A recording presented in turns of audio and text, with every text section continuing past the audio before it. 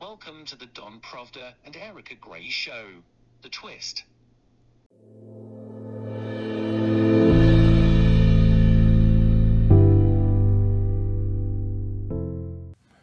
Welcome to the Twist News. I'm Erica Gray. And thank you for joining us. This is Don Provda speaking. Today we're going to talk about a recent comment by Sergei Lavrov that was broadcast, and actually many highlighted one particular segment of that broadcast. And that's when Sergei Lavrov compared the Western sanctions and Western offensive as the attack on Russia that was launched by Adolf Hitler. So first we're going to play you the segment of that speech that was reported in Al Arabiya News. And after that, me and Don are going to have an awful lot to say. But one of the things that I want to highlight is, Don, is who is really spearheading this attack, or this, if you want to call it an attack, who is really spearheading this offensive against Russia? Is it the United States? Is it the European Union?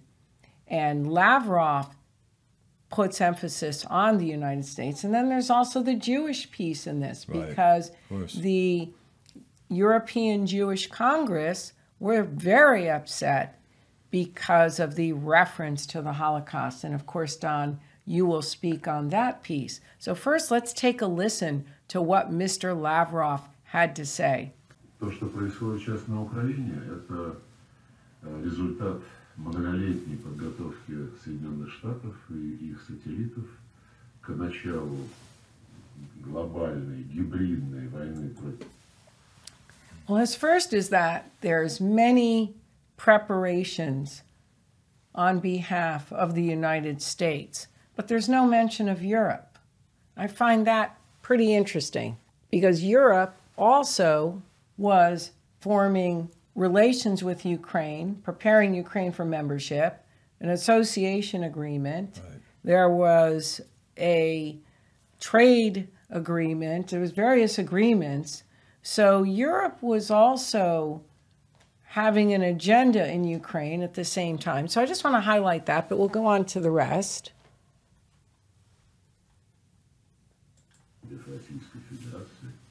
Это, собственно, никто особо и не скрывает. Наполеон мобилизовал практически всю Европу против Российской империи, как Гитлер мобилизовал, захватил и поставил под ружье большинство европейских стран и бросил их против Советского Союза. Сейчас тоже Соединенные Штаты сформировали коалицию из практически всех европейцев, входящих в НАТО, да и не только входящих в НАТО, из членов Евросоюза тоже, и через Украину по доверенности ведут войну против нашей страны с той же самой задачей.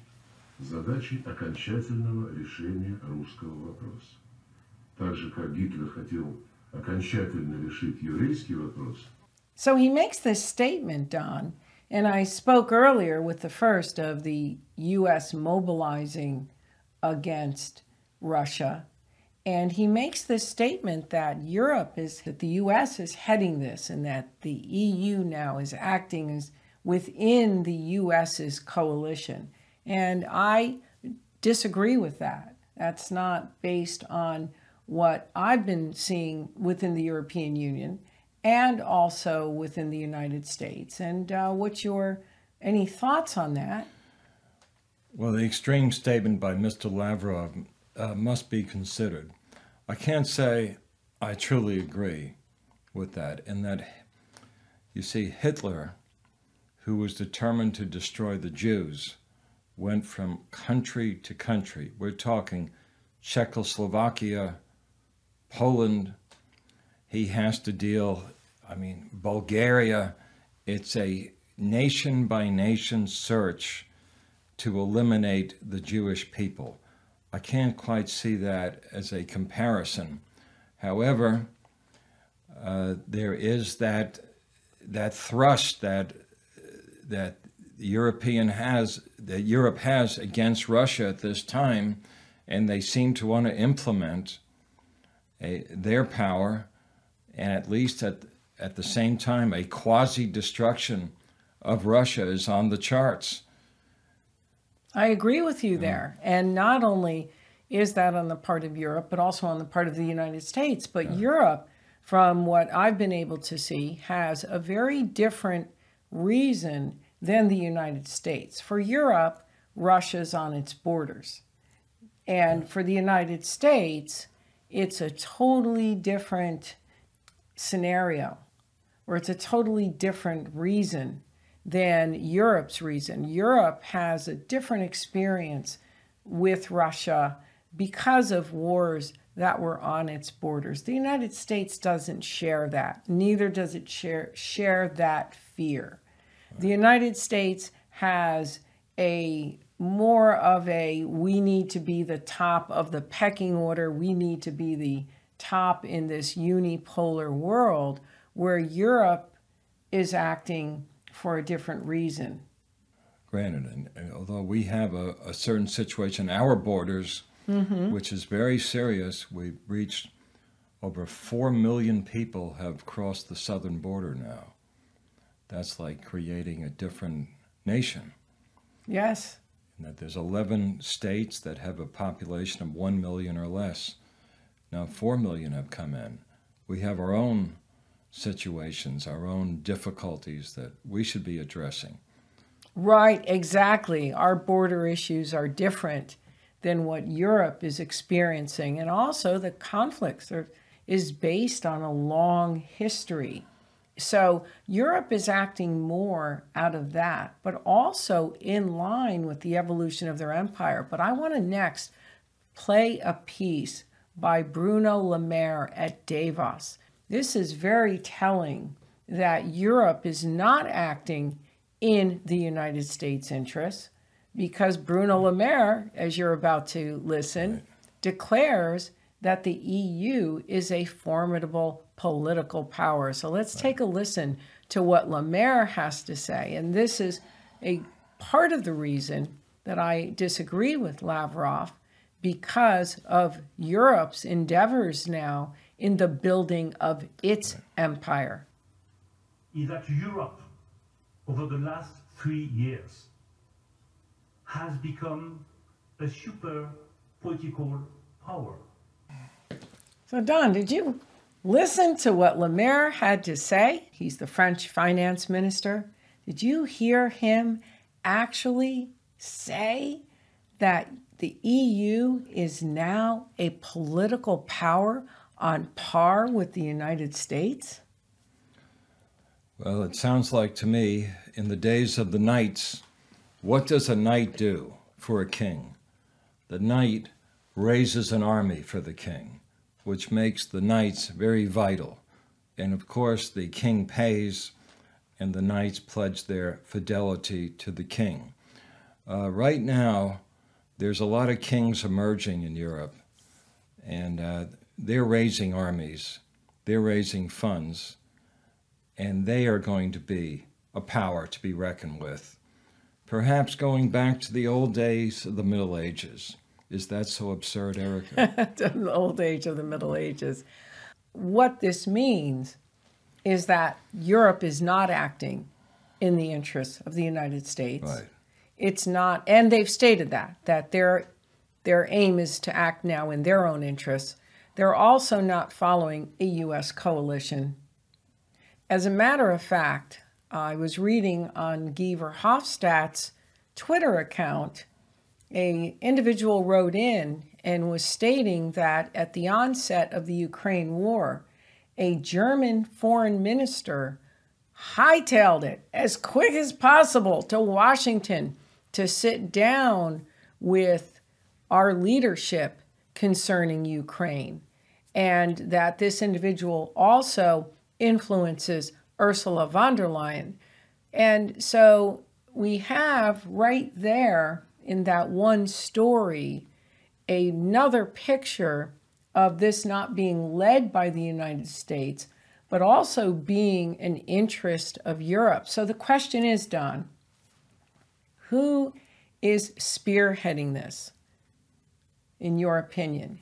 The U.S., Europe, and I do agree with Lavrov that there is an element of this wanting an annihilation of anything Russian. I mean, Lavrov's stepdaughter is sanctioned.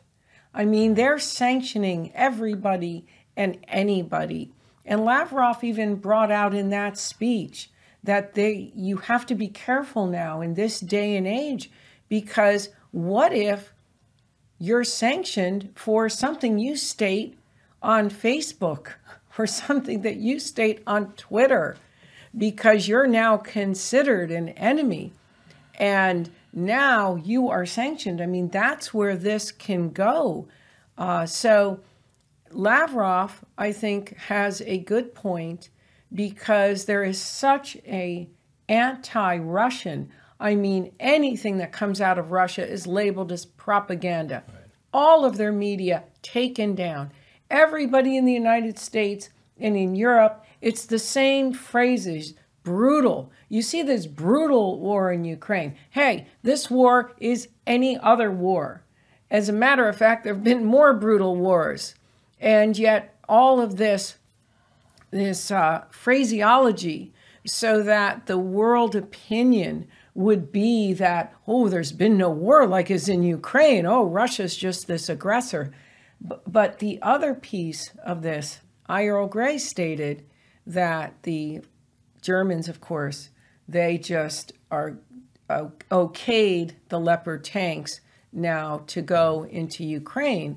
But Earl Grey, who's an English broadcaster out of St. Petersburg, stated that Russia will be attacking those tanks. And in the process of attacking the areas or of the weaponry, when bombings occur, then of course the media is coming out with, this going in there, just bombing everything. I mean, it's okay when the U.S. did that, and we hit a maternity ward in Syria. I guess that was different. I believe it was Syria. And so, Don, what's your thoughts on this, on who is spearheading? I would say, in my opinion, here's what I've learned.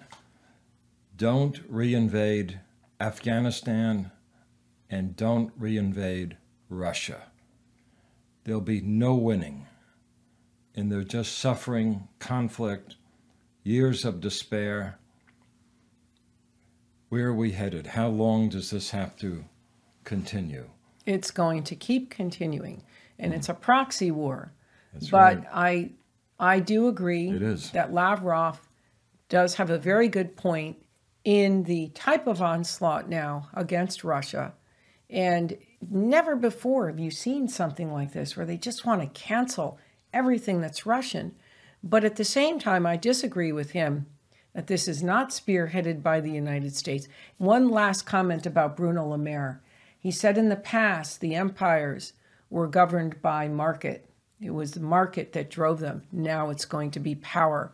And Europe, the European Union, has various decisions that we'll be talking about, and acts that have just been initiated so that they will be a self-sufficient power. And that's now the direction, where prior it was globalization and market economies, and now it's self-sufficiency, being the leader in various industries, not relying on other entities, and then having a small circle of countries and nations to rely on for materials. And so we really are in a very different order. And so I, again, agree with Lavrov and disagree. Your final thoughts, Don? Well, very, very precarious situation. It just seems to me that the world powers are set to invade Russia, or at the very least thinking about it.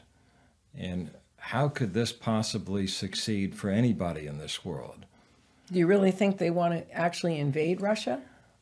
I think they're preparing, it's not only one army, armies, plural, and raising funds to go against the so-called enemy. And of course, that's all we ever heard when, at least when we were growing up. It was a time for Cold War. We were informed that if Vietnam was not taken aback, it would be in the hands of Red China, as it was called, and it was theirs. Interesting you should say that. We just read a statement by Mike McCall and other politicians around an issue that they feel time to go at Russia is now, because if not, China will invade Taiwan. I mean, all these what ifs. Well, and you know what? Both on the Republican and Democratic side. But even what if? I mean, where is some of this against U.S. interests? China is not, imperial. China is not trying to conquer the world. China just wants what's in its own region. You don't see imperial Russia. Russia just wants what's in its region. It's, as a matter of fact, been for years just attempting to build its own economy and try to have deals with the United States, but that was never able to materialize. Conflict but that was starts, its desires. The powers that be go into the Ukraine. China is going to go into Taiwan. They're going to take their piece of flesh. But China, I know this is going to sound very, so what? I mean, really, so what? Well, let the Taiwanese deal with China. We get involved in too many things. It's not that China is imperialist. China feels that Taiwan was part. In other words, what does this really have to do with U.S. interests? What does Ukraine have to do with U.S. interests? We're in a different pecking order. This isn't like the communists are trying to spread communism around the world like during the Cold War. This is a totally different environment. And it just seems that we're using all unnecessary tax dollars, and I just don't see the point. Well, I'm sentimental to the Taiwanese community because I grew up with many Taiwanese people in Queens. And they were very emotional about their nation of Taiwan, their small nation, where they were free and grew up with democratic values. And in the old group, they grew up with church, which is slowly fading away, I'm told. However, what it comes down to is that it seems they're going to make a move on this democratic country. But the thing is, but why should we be fighting it? This is what I'm saying. I think why should we be fighting these battles? There's enough ability to bring in statesmanship and avoid this. Well, the other thing, too, is as we keep fighting these battles, we're racking up a deficit. Our country is deteriorating from within. Needs are not being met for Americans because we keep fighting all of these battles, and I just don't see the strategic point. Talking about chips, I mean, Taiwan is the chip maker, but you have China now that's come out with some super chips, some very high-tech chips that may take over from those chips, and then you have the EU that wants to work on chips. Everybody wants to work on chips. It may not even be, Taiwan may not even have that place going at some point in the future because things are changing so rapidly. And what the United States should be doing is what the other empires are doing. So anyway, that's just food for thought, folks. It's time to end today's show. Be sure to check out our store, our Amazon store, subscribe to our channel, and Don. And thank you for joining us. And please keep in contact. We're interested in what you have to say. And thank you, thank you, thank you. Shalom, shalom, shalom. Till next time.